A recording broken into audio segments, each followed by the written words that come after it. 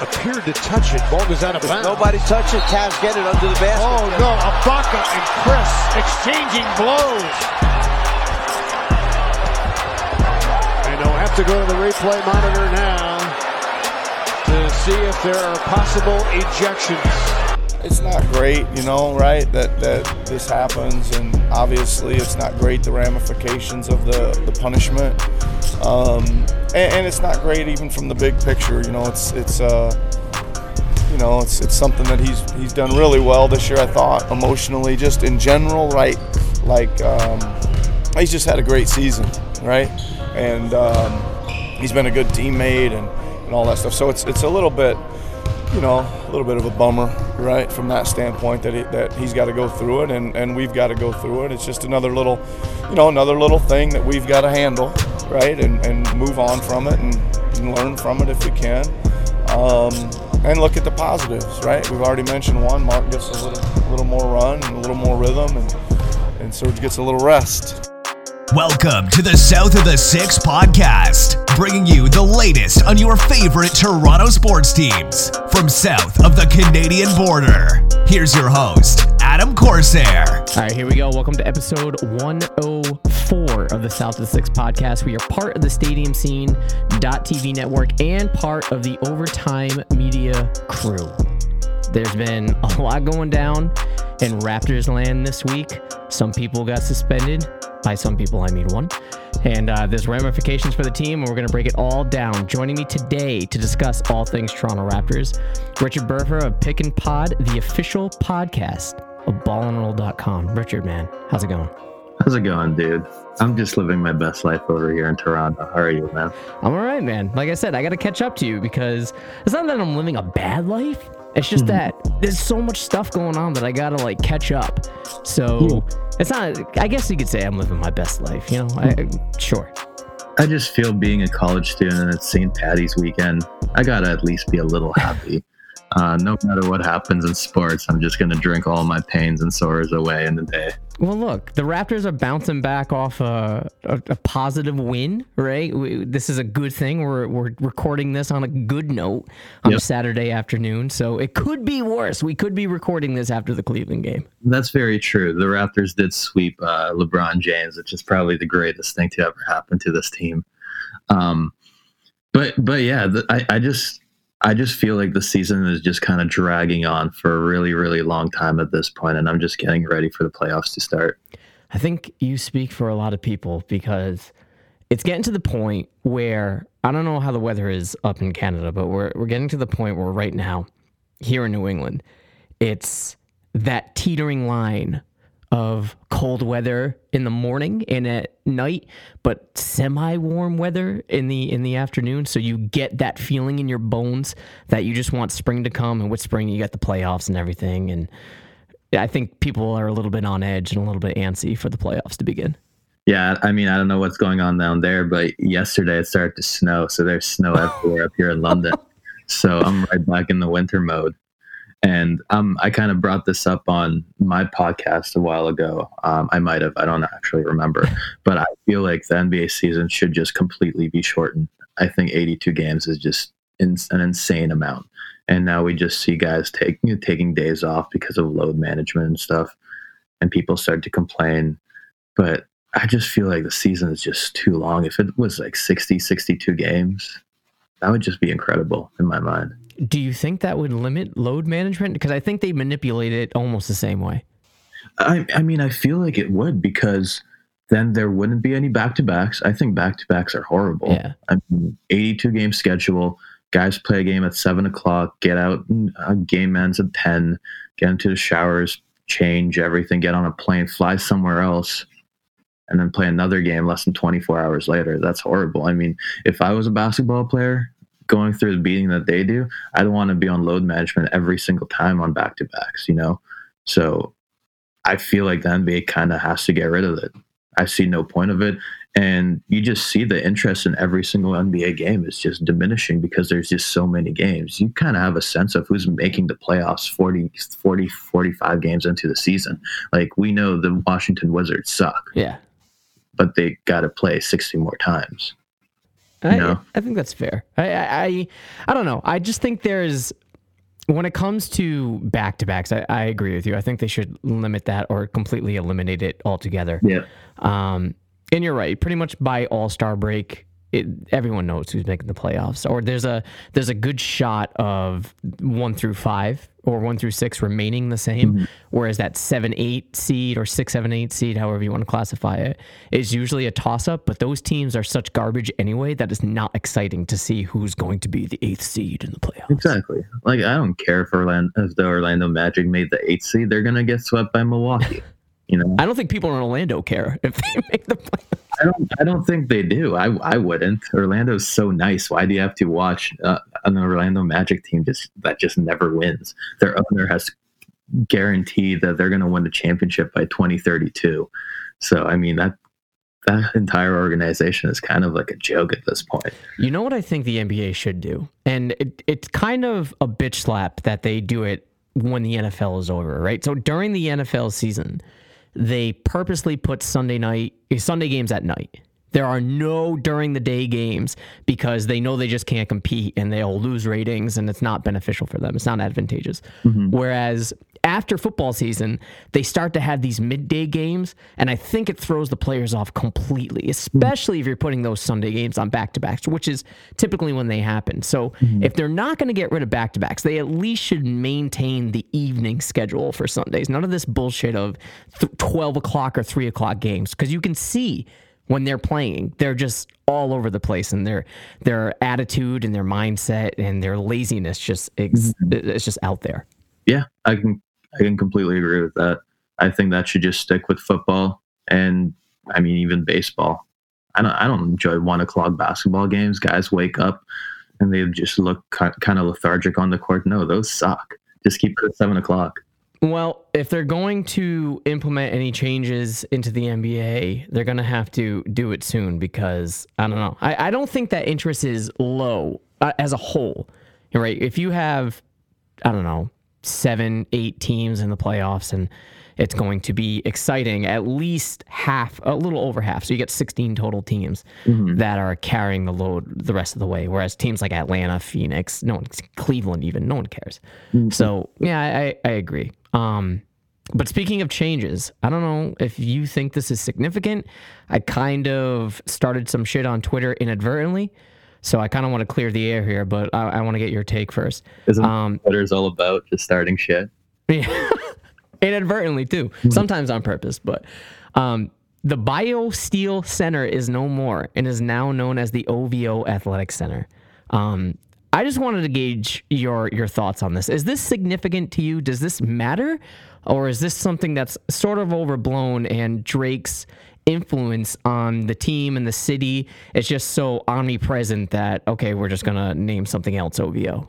I mean, I think this is all part of a big, giant scheme by Drake to take over Canada, and he's doing an incredible job. Personally, no, I don't really care. I think it's a little overblown. I actually think the new look and the rebranding kind of looks pretty sick. As long as the guys go in there and practice and play basketball, I don't care if Drake has a key to get into there. Like, chances are he had a key to get into the last facility before the rebranding to play basketball with his boys.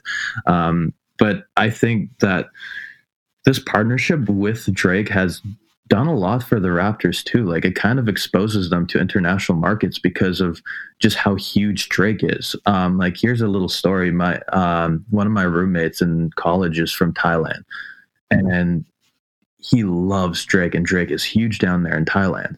But the Raptors aren't huge in Thailand. He comes here and he's watching Raptor games with me. I'm like, why do you care about the Raptors? He's like, because like Drake is all over them. Like, they have these Drake logos. Like, that it's part of marketing. I think it's a great idea. Like, you're using a guy for his clout. I'm all for it. I agree. I don't think it's a bad thing. And I think this is the disconnect that I had with some people on Twitter regarding the name change. Yeah. I was just worried about the longevity of the OVO Center being like a thing. Right. And I know practice facility names, they change. That's not unusual. But I just, being down here in New England, I'm not familiar with anything being this big. Right. I've never seen a figure in pop culture have so much influence in not just a city, but in the sports world as well. So I just wasn't sure how long this was going to last, if this would be a flash in the pan. But people assured me that no, this has the potential to be a mainstay in terms of the name for like 10, 20 years. I mean, I'm all for it. I feel like Drake just gets a really bad rap in sports just because of how he just jumps from bandwagon to bandwagon, and a lot of fans just don't like it. Like, they see him at a Raptor game sitting front court and in the front, and then he's at a Clippers game, and then he's at a Laker game, and then he's repping Kentucky jerseys, but I think when you think about this whole partnership between Drake and the Raptors, it's purely a business venture for both sides. And it seems like the Raptors are getting quite a lot out of it, simply because you can make an argument that Drake is the most popular artist in the world right now. Everybody knows him, no matter if you're in Canada, no matter if you're like my roommate in Thailand. I'm all for it. If people dislike it, I don't really get it. I think the rebranding looks kind of sick. So, I'm all for it, and I can totally see it being around for 10, 20 years. Yeah. All right. Well, that was just the disconnect, because look, I'm for it too. And I know that just based on what I've read, the research that I've done, even before the rebranding, he's done a lot for the city, like rebuilding and, improving basketball courts, outdoor basketball courts, like just donating to the city. I get it. And I don't want to take anything away from that. I have nothing against the man at all. I was just wondering, is this something that's going to last? And people assured me for sure it definitely will. The people who are complaining about Drake are the same people who probably have the black and gold Raptor jerseys. That's true. All right. I just wanted to clear the air there. It's not a huge deal. It's just something that I've noticed. But this is the Overtime Podcast Network. All right, let's get into the meat of the podcast here. So we're 69 games into the season, and the Raptors remain second in the Eastern Conference. They have a record of 49-20, and the Bucks stand in their way a solid 3 games ahead as the first seed in the Eastern Conference. And I don't know if I'm alone here, but I don't think the Raptors really have a chance to catch up and reclaim first place.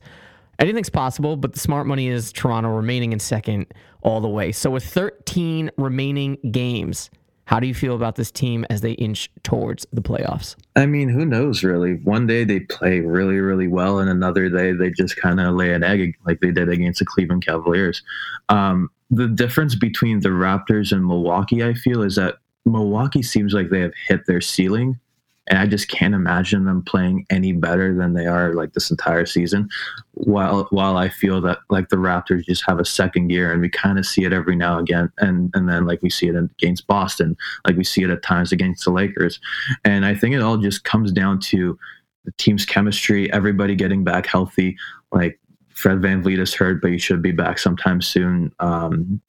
The Raptors still haven't really gotten that chemistry going with Marc Gasol in the fold, with Jeremy Lin in the fold.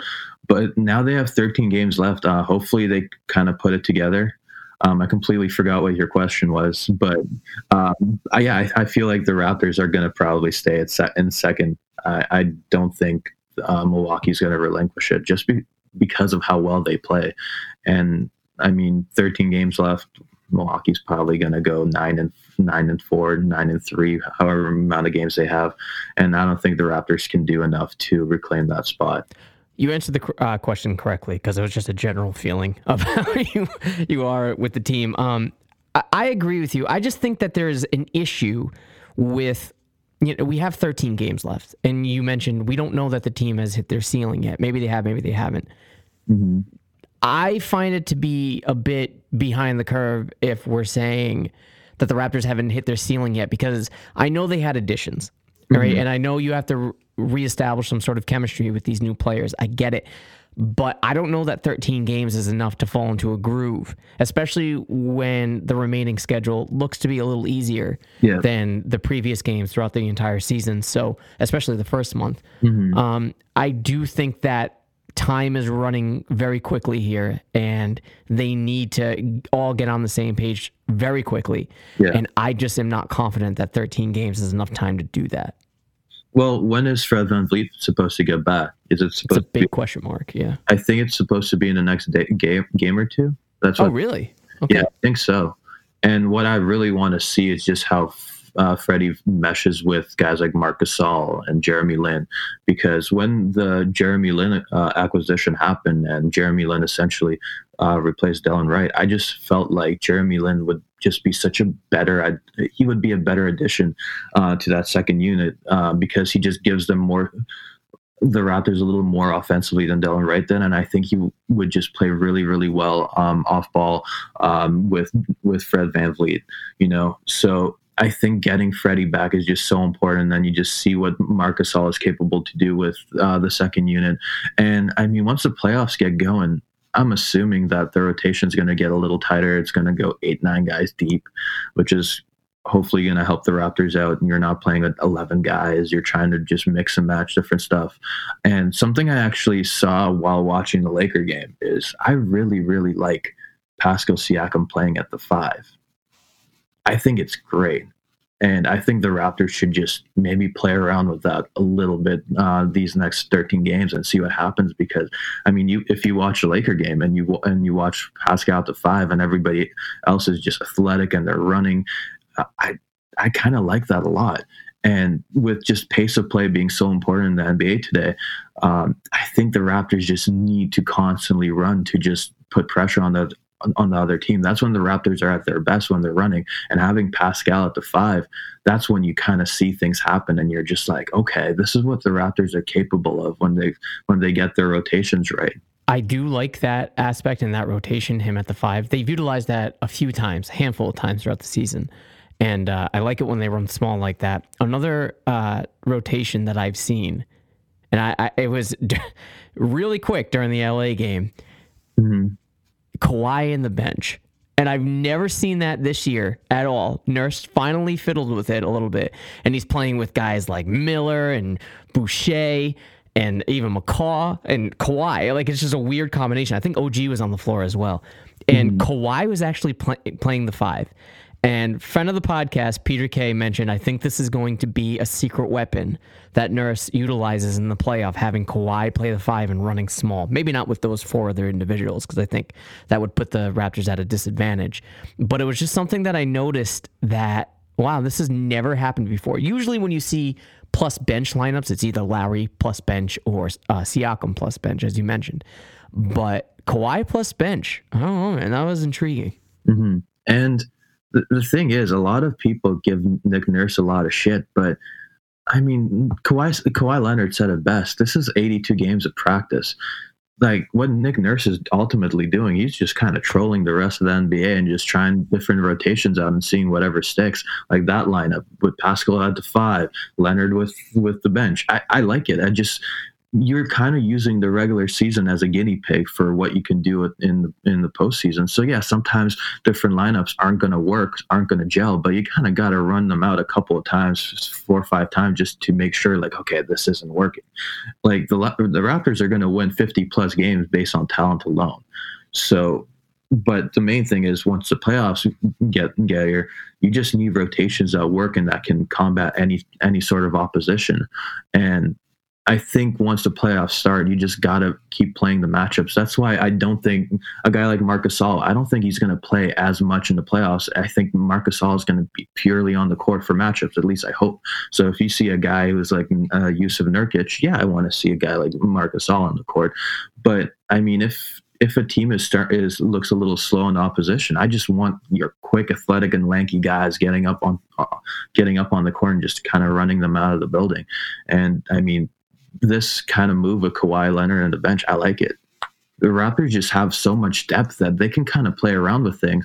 And obviously the rotation is going to get a little tighter in the playoffs. But, I mean, the Raptors have a lot of pieces that they can kind of move pieces around depending on the matchup. Do you worry that the flirting and fiddling with the lineups during the regular season by Nurse, I know you talked about it in a positive way, but do you worry that is at the detriment of maintaining and or forming chemistry?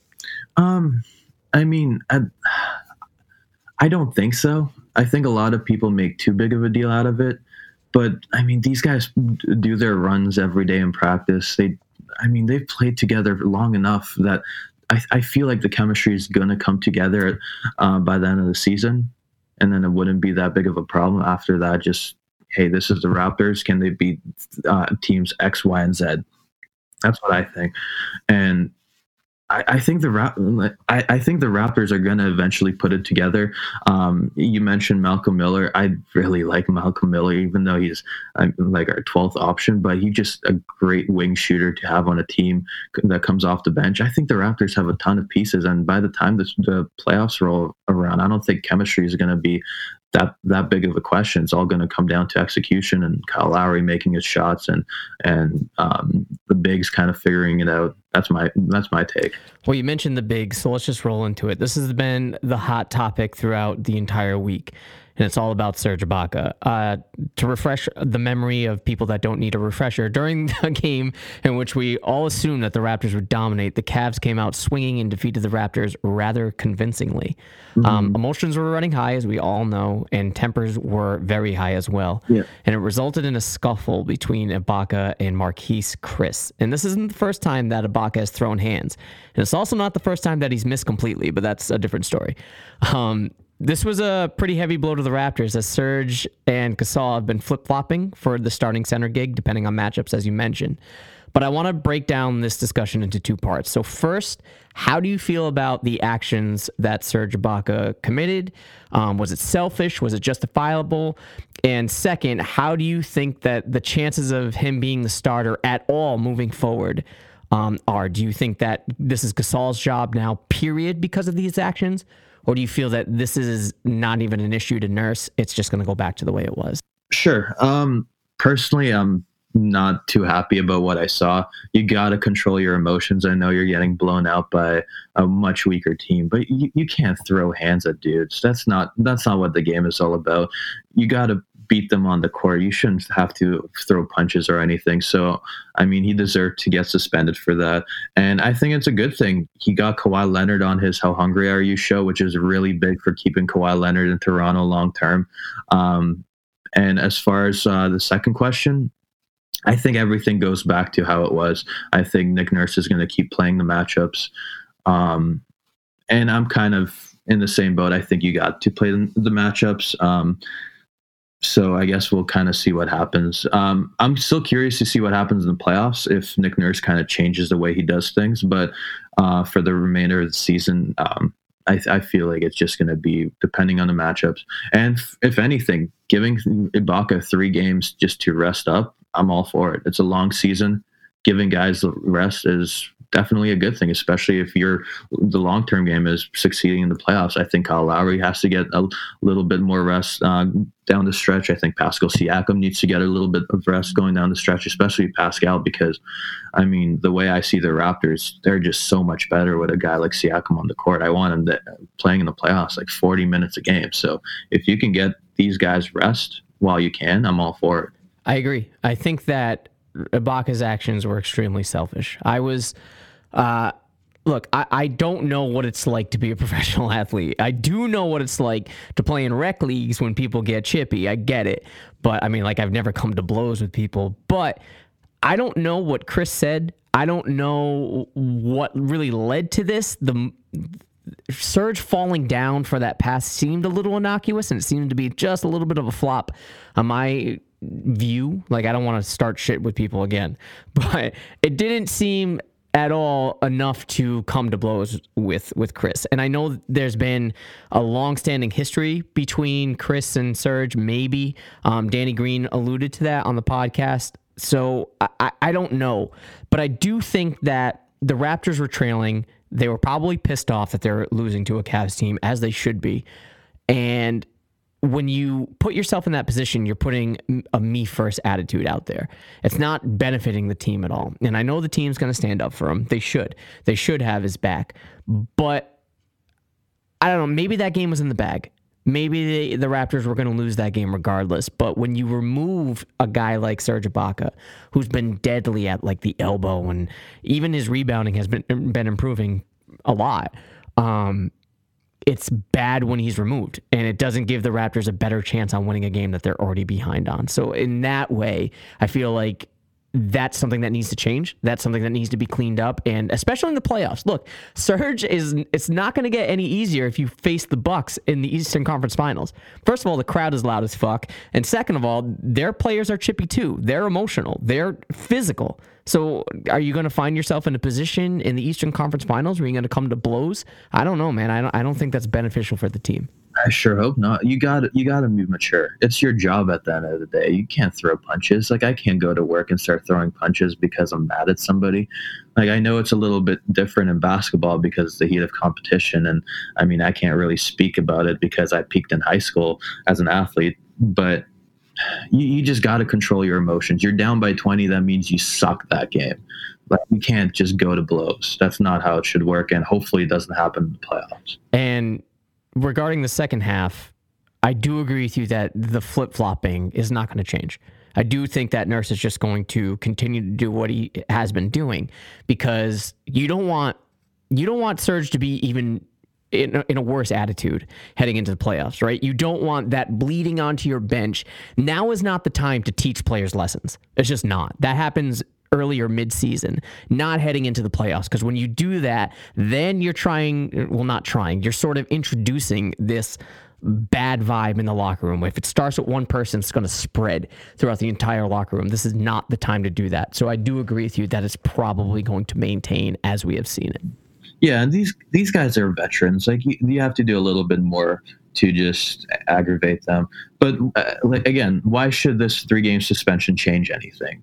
Like, the Raptors clearly had an ideology going through the season. You know, why should this one suspension, these 3 games, really change anything?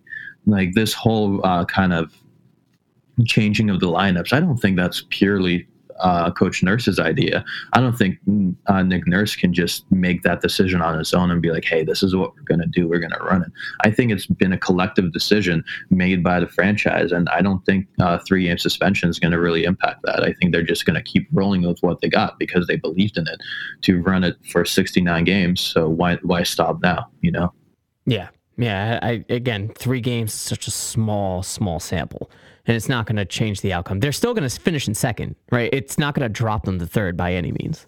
No, definitely not. They're too good, and I think the Pacers and the Sixers are like 5 games away. Yeah. You can't catch that.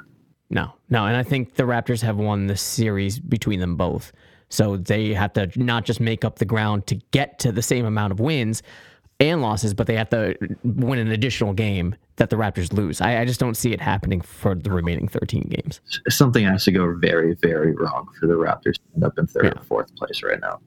Do you think that Serge being out for the next 2 games, and I want to say it's a back-to-back, does this prevent Kawhi from sitting one of the 2 games? I don't think so. Because you still have to do the whole load management thing. You need to keep your guys healthy. And I mean, I don't think Ibaka should impact that. I don't think at this point the Raptors really care if they lose a game, you know? Like, it could just go down as a schedule loss. I don't think that should change anything. If it's a back-to-back, I'm all for resting guys. And the thing is, the Raptors are still good enough to compete with teams, even with Kawhi Leonard out. Like, they still have a ton of talent.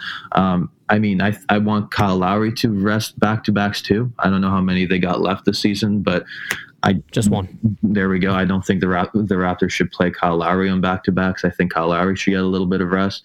And especially if a guy like Fred VanVleet comes back against on Sunday or whenever they play their next game, I mean, you got to kind of consider resting guys at this point.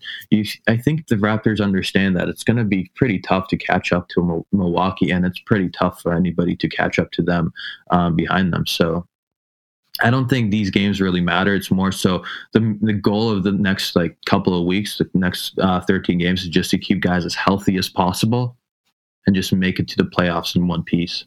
I'm looking at the remaining 13 games, and from what I'm seeing, there's just about 4 games that I would say the Raptors really need to push. The rest of the games, not that bad. So we got Pistons, probably a game you kind of want to push just to give it to KC if people care about that. Yeah, I think the fans care more about giving it to KC than the Raptors do. Probably. But yeah. I mean, nice. Yeah, I mean, it's a home away from home game. So you have a lot of Raptors fans that travel well going to Detroit right down there. So it's probably something that those fans, those paying customers care about more than the actual team. But then you got 2 in a row against OKC. Those 2 games will be probably hard to get a victory over. I have the Thunder going all the way, but that's a story in a bit. Then you have the Hornets, whatever, Bulls, whatever, Knicks, whatever, Bulls again, whatever, Magic, whatever, Nets, whatever, Hornets, whatever, Heats, whatever, and Timberwolves, whatever. Like, there's only a handful of games that you really need to push if you're looking for victories. The rest of those should just be steamroll games. There's a lot of easy games, and I guess with this last back-to-back coming up, I'm assuming they're going to play Kawhi Leonard against Detroit, and then they're going to rest him against the Knicks. I mean, I can get some reps against the Knicks, and the Raptors could probably win. Sign a 10-day. I mean, I think I would be a beneficial addition considering that the Raptors just added Eric Moreland. So, I mean, I can't do that much worse. Imagine that. Imagine if they signed you and you are the new number 15. You will forever be the guy that is the replacement for Vince Carter's number again. Wow. I can tell my grandkids about that. And the thing is, I probably won't get any floor time. So like 60 years from now, I can just tell my grandkids like, hey, your dad was an all-star. Your granddad was an all-star back in the day. They're not going to go back and check. It makes you wonder if those players that don't play at all, right? They just sit the entire game. What do they do when everyone's in the locker room? They're just like, all right, I just get dressed and leave. Like, it must be the most awkward thing where everyone's like sweating. Everyone's like, oh God, I got to take a shower. This guy's like, yeah, I'm just gonna put my jeans on. Well, at that point, I'm a big proponent for the chemistry guy on the team. You know, when there's like a big dunk and there's that one guy that jumps up on the bench and just goes nuts. That's the chemistry guy. That's the 12th man on the bench who doesn't really play. You really need that. That's kind of like when Cameron Payne was with the Oklahoma City Thunder and he's doing handshakes with everybody. That's invaluable, you know, because players are NBA players. I mean, you watch baseball. Athletes are creatures of habit. Yep. You need that handshake before you get onto the court. So, I mean, they're important. You'll be the handshake guy. There we go. And I feel like I can do a lot better than Eric Moreland. So, I mean, if there's a 10-day contract coming after this episode, I'm all for it. That's 11 handshakes you have to remember, though. That's okay. I have like 10 already with buddies and my mom. So this is the Overtime Podcast Network. All right, let's move on to the playoff picture. Right now, it's weird. As we mentioned, the Raptors and the Bucks, they're going to stay where they are, first and second. Yep. The rest of the bracket seems to be shifting, and it's on a daily basis. It's frustrating. So as of today, the Sixers are back in third. Mm-hmm. Pacers are back in fourth. Yeah. So how would you like the playoff picture to be painted, assuming that the Raptors stay in second? Is this how it stands right now, how you would like it, or do you think that the Raptors would benefit with the Pacers flipping back to third? I mean, here's the thing with me. A lot of people undervalue the Indiana Pacers, but they have the exact same record as Philadelphia. And Indiana is really good, and people aren't giving them a lot of credit because they don't really have any stars. They don't really have any guys who kind of called closers. But the thing is, in Indiana, everybody knows their role. And I think that's a big thing with Milwaukee. Just everybody knows what their role is. And I don't know if Philly has that yet. Philly just a lot of talent. And like you said earlier, the Raptors, I think, played well against Indiana this season. I think they might have swept them, and they might have swept Philadelphia as well on the season. So, I mean, it doesn't really matter to me who the Raptors play. I think Indiana is a lot better than what people think. I think Wesley Matthews was a really good addition for them, and they're kind of like a well-oiled machine. And I think they're going to give some teams a little bit of problems in the playoffs. But ideally, I don't really want to face Jimmy Butler in the playoffs simply because of what he did to the Raptors when he was with the Bulls. So I kind of just have that in the back of my mind. So I would prefer the Indiana Pacers to be in third. But I mean, at the end of the day, I think the Raptors, if they really want to compete and go to the finals, it doesn't really matter who they play in the second round. They should be able to beat both those teams. I don't think Philadelphia is as good as people think, and I don't think Indiana is as bad as people think. I think that's fair, and I think that's extremely accurate because I never bought the hype of Philly at all. I think they're vastly overrated.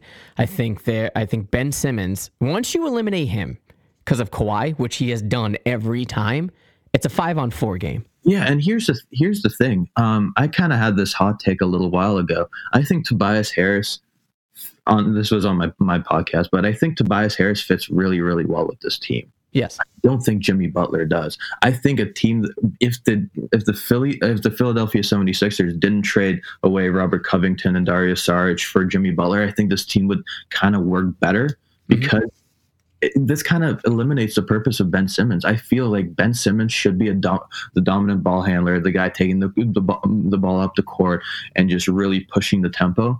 But Jimmy Butler is more like an isolation guy. He needs the ball as well. And once Jimmy Butler becomes ball dominant, I mean, what does Ben Simmons do? He's not going to shoot threes. It becomes 4 and 5. And I think that's when Philadelphia kind of is going to get in a lot of trouble, and especially in the playoffs when teams the scouting reports are better. There's more depth in the scouting and all the in everything going on in the playoffs. I think Philadelphia is going to struggle quite a bit because I just don't think Ben Simmons and Jimmy Butler is a really good fit on the same lineup. And I mean, I have a lot of questions about their bench as well, and that all ties into the fact that they don't have guys like Covington anymore, Dario Saric, who are just shooters. Philadelphia lacks a lot of shooters. Tobias Harris is a good shooter. JJ Redick is a good shooter. But, I mean, coming off the bench, I think that I'll take my chances with TJ McConnell. Oh, for sure. For sure. And it makes you wonder, do you think this is a hot take that they prioritize extending and signing Harris over Butler? I mean, if I was Philadelphia, that's what I would do.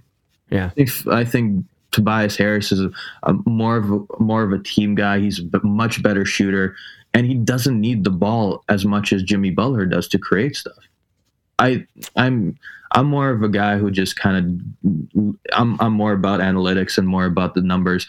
I don't think you need the guy who's like 4 seconds left, you need to give this guy the ball in his hands. No, I'm more about, hey, give me my best shooter, draw up a play for that guy, and have him take the best available shot. I don't want a guy standing at the top of the key and kind of dribbling the ball, dribbling the clock out, and just taking a bad percentage shot. And maybe it goes in, and if it goes in, it's because it's Jimmy Butler. You know? Yeah. I mean, that's why Boston beats them all the time.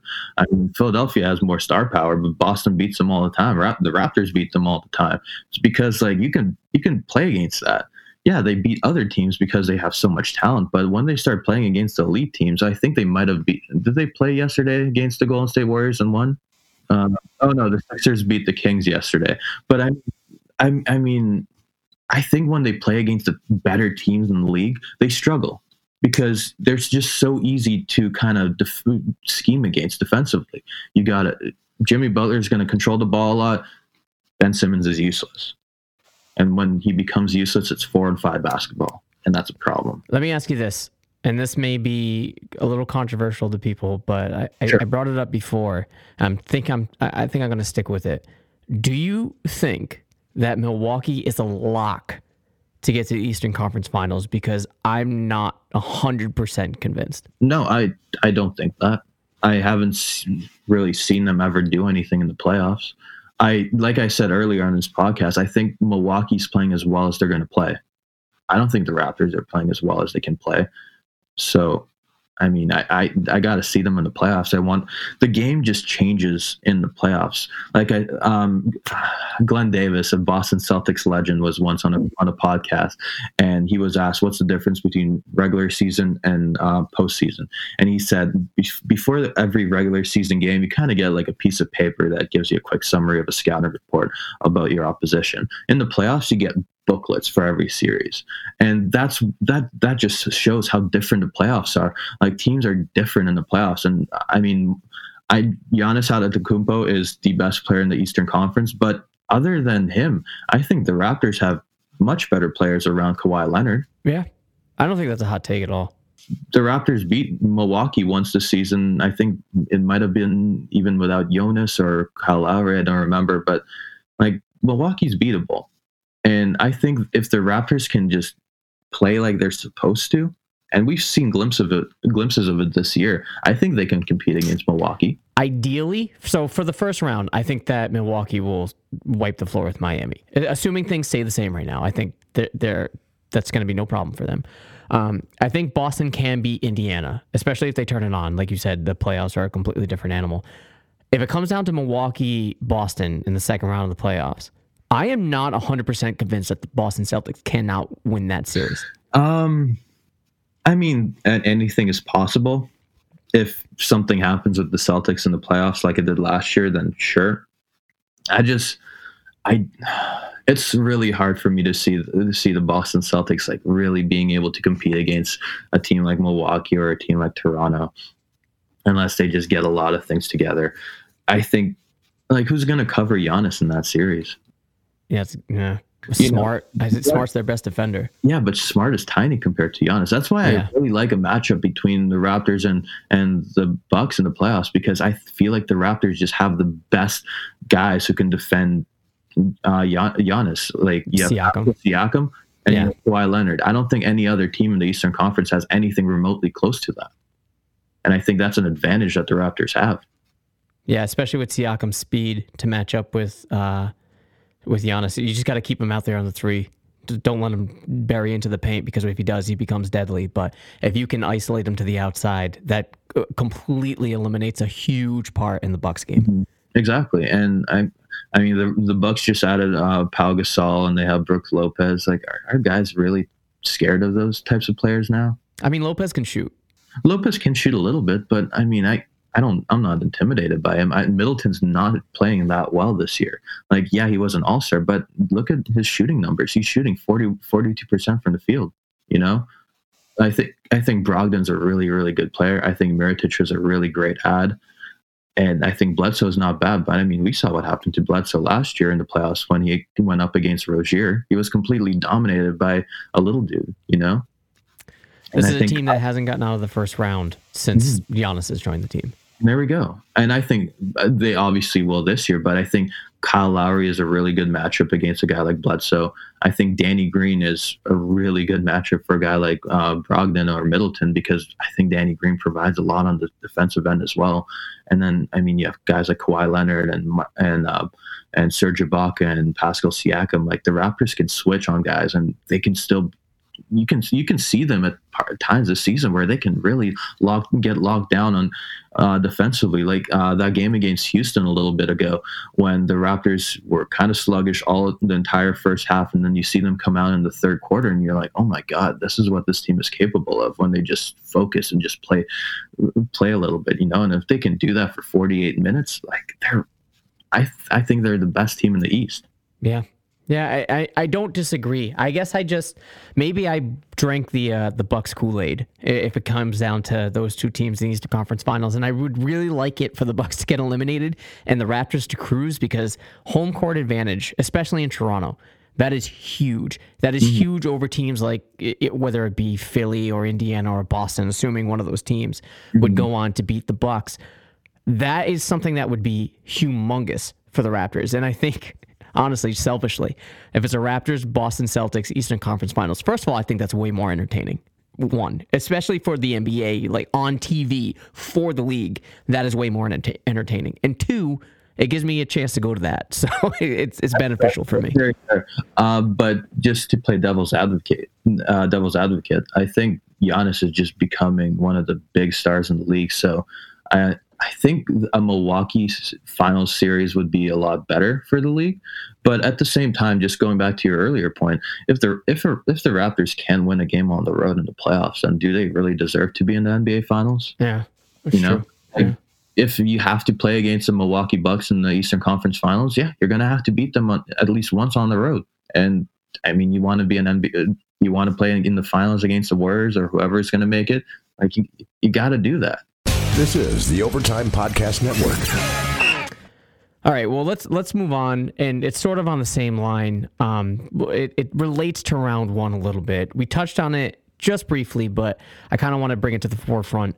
I want to talk about that Cleveland loss because I think that fucked with a lot of people's perception with the team. And when you have losses like this, there's this recency bias. Even though they won against the Lakers, there's still this recency bias applied to the team. We've been talking about how things don't kick into gear into the playoffs, and I agree with you. And I think these regular season losses mean a lot more to the fans than it does to the team, fighting aside. But does these types of losses against teams that we should be dominating, like Cleveland, and if you have a team like maybe Brooklyn in the first round going up against Toronto or Detroit, does those mistakes being made in the games against Cleveland or those mishaps, those mental errors concern you for the easier rounds of the playoffs with this team? Not too much to me, because that goes back to how I think the NBA season should be a lot shorter. Like, you're trying to get these guys to engage every single time they're on the court for 82 games that at the end of the day mean nothing. Kawhi Leonard, like I said, Leonard thinks it's an 82 games of practice. I think fans worry more about the losses, and they kind of don't look at wins as equally, if that makes sense. Like, they care about the losses so much, like they just fume over it for days, and then the Raptors come out and play really well, and they're like, oh yeah, cool, they're supposed to play like that. But like, for example, when I watch Raptor games and when I watch sports in general, I just kind of look at certain parts of the game and just see, okay, this is what this team can do. Just like in the Houston game, like, you watch them play in the third quarter and you're like, okay, this is what this team is capable of doing. That's their peak. I mean, they shouldn't be losing to a team like Cleveland, but I mean, game 66 of an 82 game regular season against a Cleveland team. Do you think the Raptors are going to care about these sort of games? This game's not going to help them in any way. I think they know that they're going to be second place no matter what. I think all they care about is staying healthy, and just for them to come out every single day and play like they're supposed to. Like, I mean, who does that? The Warriors just got lost to the Phoenix Suns. They don't care. I don't put too much emphasis on those kinds of losses, and I think fans should care as much about wins as they care about losses. Like, they kind of lose their minds against games like that, but then they just don't even bat an eye when the Raptors beat the Lakers, Yeah, I don't know if that's indicative to Raptors fans in general, that when things are bad, the emotions are amplified, whereas I'm not sure that if there are legitimate Golden State fans out there, when they lose to the Suns, they're panicking, right? But if the Raptors lose to the Cavs, fans are panicking, like hardcore panicking. I feel like it happens for every fan base. I'm sure it happens with the Celtics whenever they lose to a shitty team. I think that's just across all sports. Yeah, perhaps. When it comes to the play, like on the floor play, I'm not really concerned. Like you said, I think they kick another switch up into the playoffs and it's a whole different beast. I do have concerns with how Nurse is with the rotations, and I know it's fun to see him mesh with them, and I know it's fun to see different lineups out there. But I do have my concerns. This has been a long-standing issue on this podcast, his inability to call timeouts quicker, right? He'll allow the teams to go on these long runs, the opposition that is, and then he'll call a timeout and it's sort of buried. He'll leave players that are just not feeling it out there a little longer. And I know you want to lend rope to your veterans to try to fall into a groove, but in the playoffs, these things can't happen, right? The margin of error is so small in the playoffs, and he can't allow to give this type of leeway and leniency to his players. So I'm hoping that he's aware of this, and I have no doubt that he is, because he has won championships, not NBA championships, but he has won championships before. So maybe he's of the mindset that these types of things need to be tightened up. The leash needs to be a little pulled a little tighter, and I can't be lenient towards players when they're sort of cold. Yeah. I mean, I understand that. And I'm sure in the playoffs things are going to get a little tighter. But I mean, stuff like this, Greg Popovich does it all the time. He keeps his players out and doesn't call a timeout when he should, just to give them, like, kind of give them more trust and go like, okay, guys, you put yourselves in this hole, climb out of it, sort of thing. And I think Nick Nurse is doing the exact same thing. And I might sound like I'm all over Nick Nurse's dick right now, but here's the thing: a lot of pressure is put on the coaches, but I'm more on the side that you got to hold your players accountable. I mean, same thing goes for baseball when a lot of Jays fans just shit all over John Gibbons. I'm like, no, you got to kind of hold the players accountable. They're the ones that are going out there and holding the baseball bats. Same thing here. I think in the regular season, you kind of got to give these veterans a little bit more rope to kind of climb out of the holes, because you're trying to see what they can do. And when kind of the adversity jumps up a tick, because there's going to be a lot of adversity in the playoffs, and you kind of got to see which guys are able to rise to the occasion. So, I mean, if he waits like 1-2 plays too late to call a timeout in the regular season, it's not a big deal for me. I mean, I've seen, like I said, Pop does that all the time, but nobody really bats an eye because it's Greg Popovich. So I think Nick Nurse is doing fine. I mean, the team's like 50-20, so that should say that he's doing a fairly good job. But we'll see what happens in the playoffs, because in the playoffs, I agree. If someone's cold, like, what are you doing? But in the regular season, I mean, give the guys a little bit of rope, see what they can do. You have a very talented team. Like, this is a very deep team. This is probably the deepest team in the Eastern Conference. Give them more ropes, see what they can do, see how they can climb out of the holes that they created for themselves. That's my thing. Yeah, no, I agree. I do think that there is some value into that, especially on the mental side, to have confidence in your players, especially your veteran players. But there are just times where it seems obvious to me that players aren't feeling it more than others. Or when a player is falling into a groove, it's sort of the opposite, right? For instance, this past game against the Lakers, Norm was feeling it. And I feel like Norman Powell is the type of player that needs to have as much confidence as possible. And we saw what happens when he has a lack of confidence last year, coupled with injuries, of course. But I think the mental side of the game had a lot to do with his struggles. Whereas this year, he's sort of climbing out of that. He's better, right? We're familiar with this type of Norman Powell. And he was in such a groove in the second quarter, and I'm not saying start him, but he should have gotten a lot more minutes, I feel, than he got. Even though in the third and fourth quarter, later on the third rather, and a lot of the fourth, he did have a lot of playing time. But at that point, the game was kind of in the bag as it was. So I just feel that when you have a player that's not one of your mainstays, right, not part of the starting lineup, and he's feeling it, I feel like give him the opportunity to succeed, keep him in there. Mm-hmm. I guess so. I'm kind of on the fence with a guy like Norman Powell, because depending on the game, I have no idea what to expect from this guy. Sure, he makes better decisions with the basketball now. I'm still not completely sold on him. And when the playoffs roll around, I just don't know how much he's actually going to play. I kind of prefer Patrick McCaw to Norman Powell, just because of what Patrick McCaw does on the defensive side of the ball.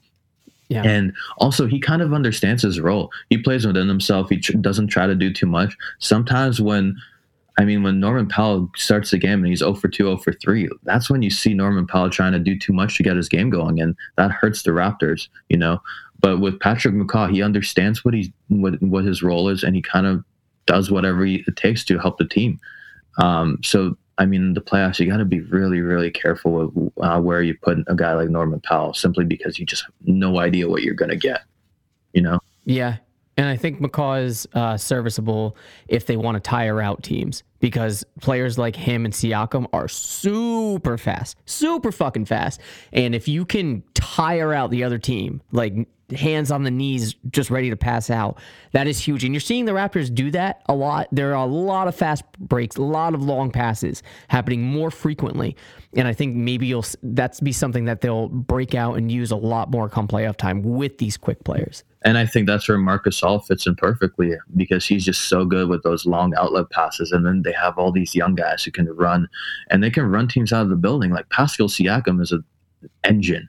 Like he's going to keep running. OG Anunoby, like he's always running. Patrick McCaw, he's always running. There's just so much. There's a lot of speed on the court with the Raptors, especially when they go smaller. And I think just the Raptors can present so many different looks to their opposition, which that's why I'm not really worried about them until we're down 2-0 in a series, and I'm going to start freaking out. Do you think that the Raptors have got this must-win game one off their back, that monkey? Because that was a narrative heading into last year, into the playoffs, and they finally did it against Washington. They hadn't won a game one since Vince against Philly. Finally did it against Washington. I'm just hoping that's not something that we're going to have to bring up again. I know winning game one is important, but I just hope that the narrative surrounding the Raptors' history with lack of game one's wins isn't going to be something that we have to keep reminding ourselves. I mean, I have no idea. I have no answer to that question. I guess you kind of got to wait and see. And I think the team is quite a bit different than it was last year and the years prior, obviously, because Kawhi Leonard is now at the top and instead of DeMar DeRozan. I'm just hoping the Raptors go out there and, I mean, round one is going to be against a shitty team, and they should beat them on their home court. So, and they have no excuses as to why they shouldn't. So they should, it's all in the playoffs. It's all going to come down to execution, no matter what lineups Nick Nurse runs out there. You just got to execute in the Raptors. I mean, realistically, the Raptors should win their round one in 4 or 5 games. And that starts with winning game one.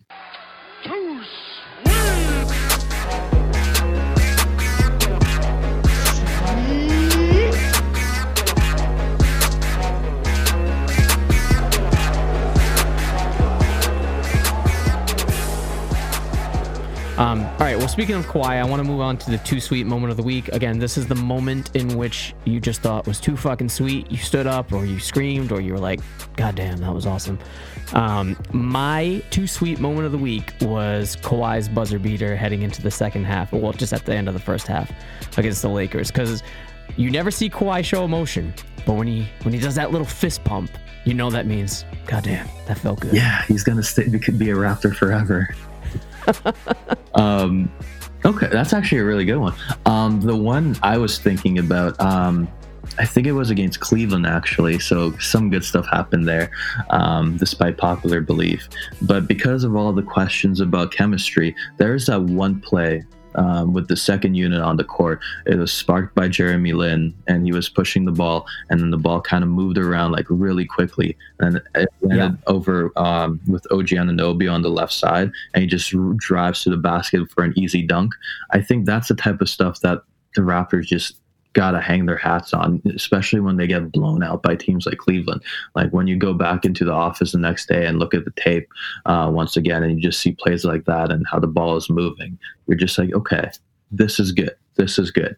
The loss, yeah, it's not that bad, but it's not that good. But at the end of the day, it's not going to hurt us in any way.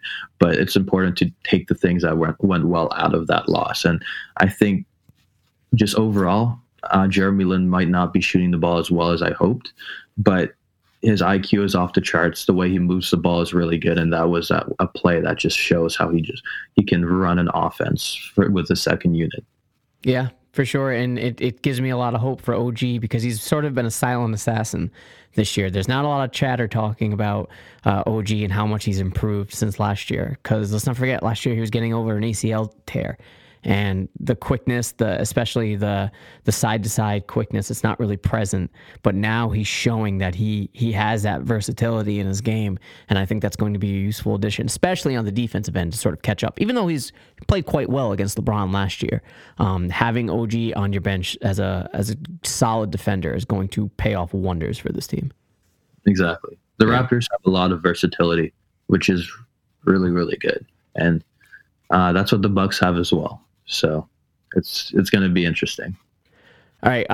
Well, in order to get to the playoffs, we have to finish these regular season games. So let's do some predictions for the week, and then we'll wrap it up.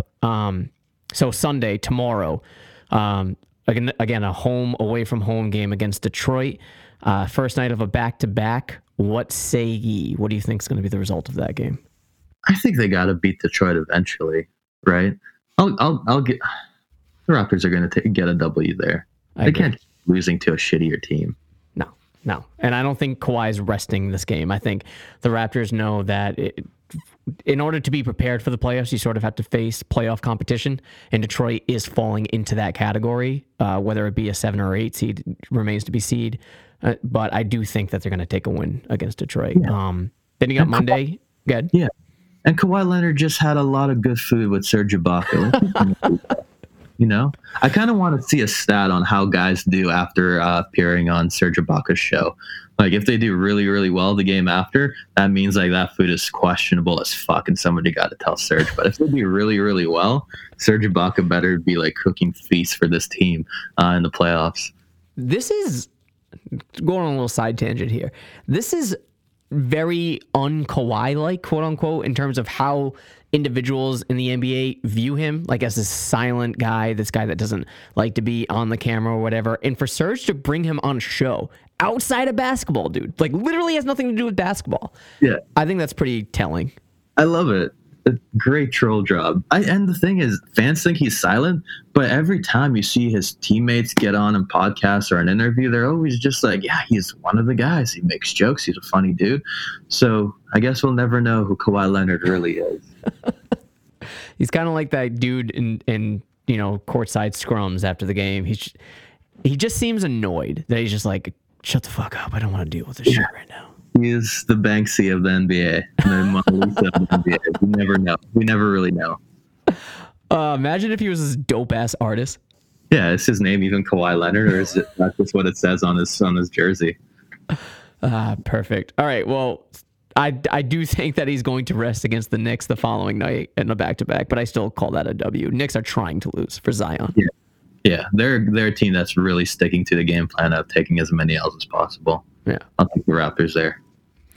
All right, then they go to OKC on Wednesday, the first of two matchups against OKC. Not back-to-back. There is a travel day in between. So make this quick. I have them losing at OKC and winning at home. Mm-hmm. I'm the same. I think they're going to split that, and they'll win the home game.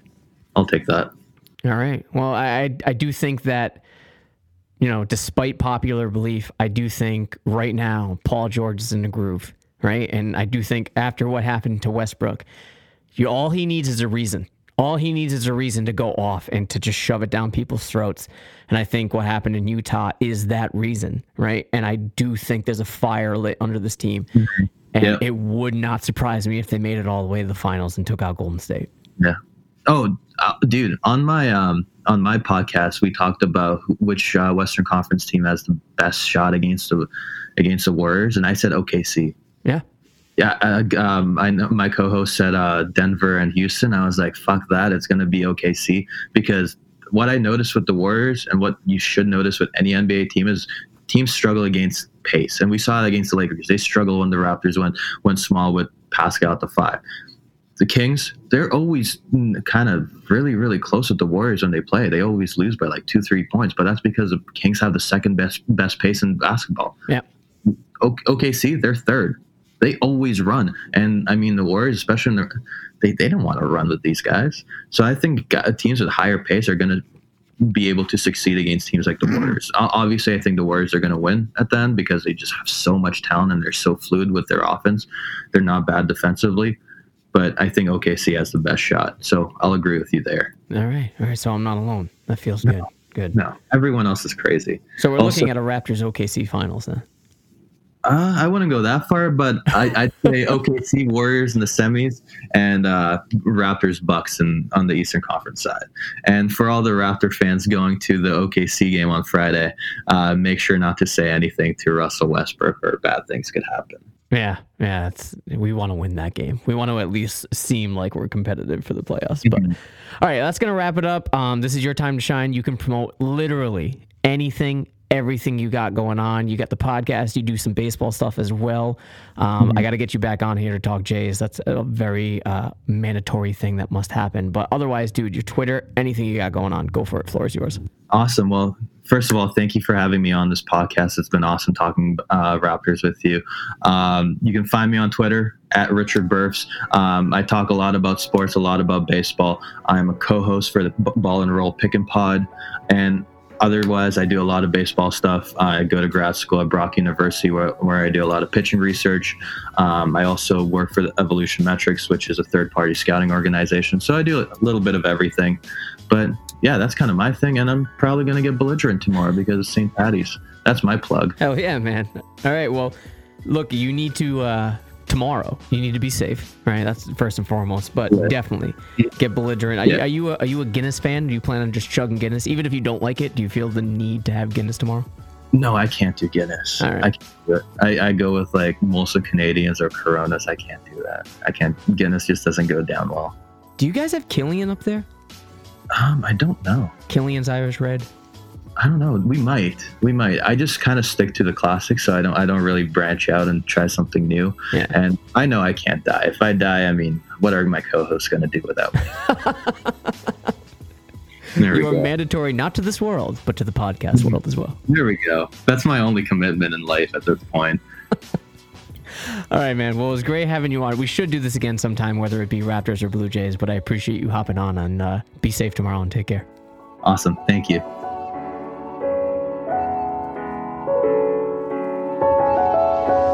Thank you for listening to the South of the Six podcast. Don't forget to follow us on Twitter and Instagram at South of the Six, and to subscribe to our show. We're on Apple Podcasts, Google Podcasts, Stitcher, Spotify. Yeah, we're everywhere. While you're at it, if you liked what you heard, do us a solid and leave us 5 stars and a quick review. We appreciate it. Thanks again. Go Jays and Raptors.